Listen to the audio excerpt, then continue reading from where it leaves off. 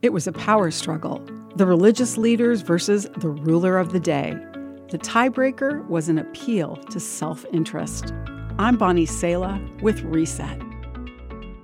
The religious leaders wanted the blood of an innocent man because he'd exposed their hypocritical control over the people. Pilate, the ruler, wanted control of the crowd because he lived for the favor of man. The innocent man was Jesus. Away with him, they yelled. Away with him, crucify him. What? Crucify your king? Pilate asked. We have no king but Caesar, the leading priests shouted back. And how right they were.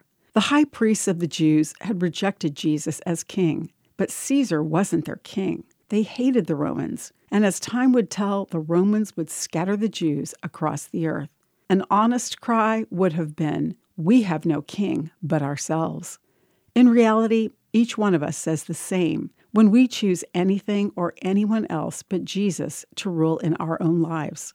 We have no king but ourselves, we say, when greed makes us so busy we don't even have time to notice anyone in need. We have no king but ourselves, we say, when we refuse to own our wrongs, apologize, and make amends. We have no king but ourselves, we say, when we refuse to live by God's design for our sexuality.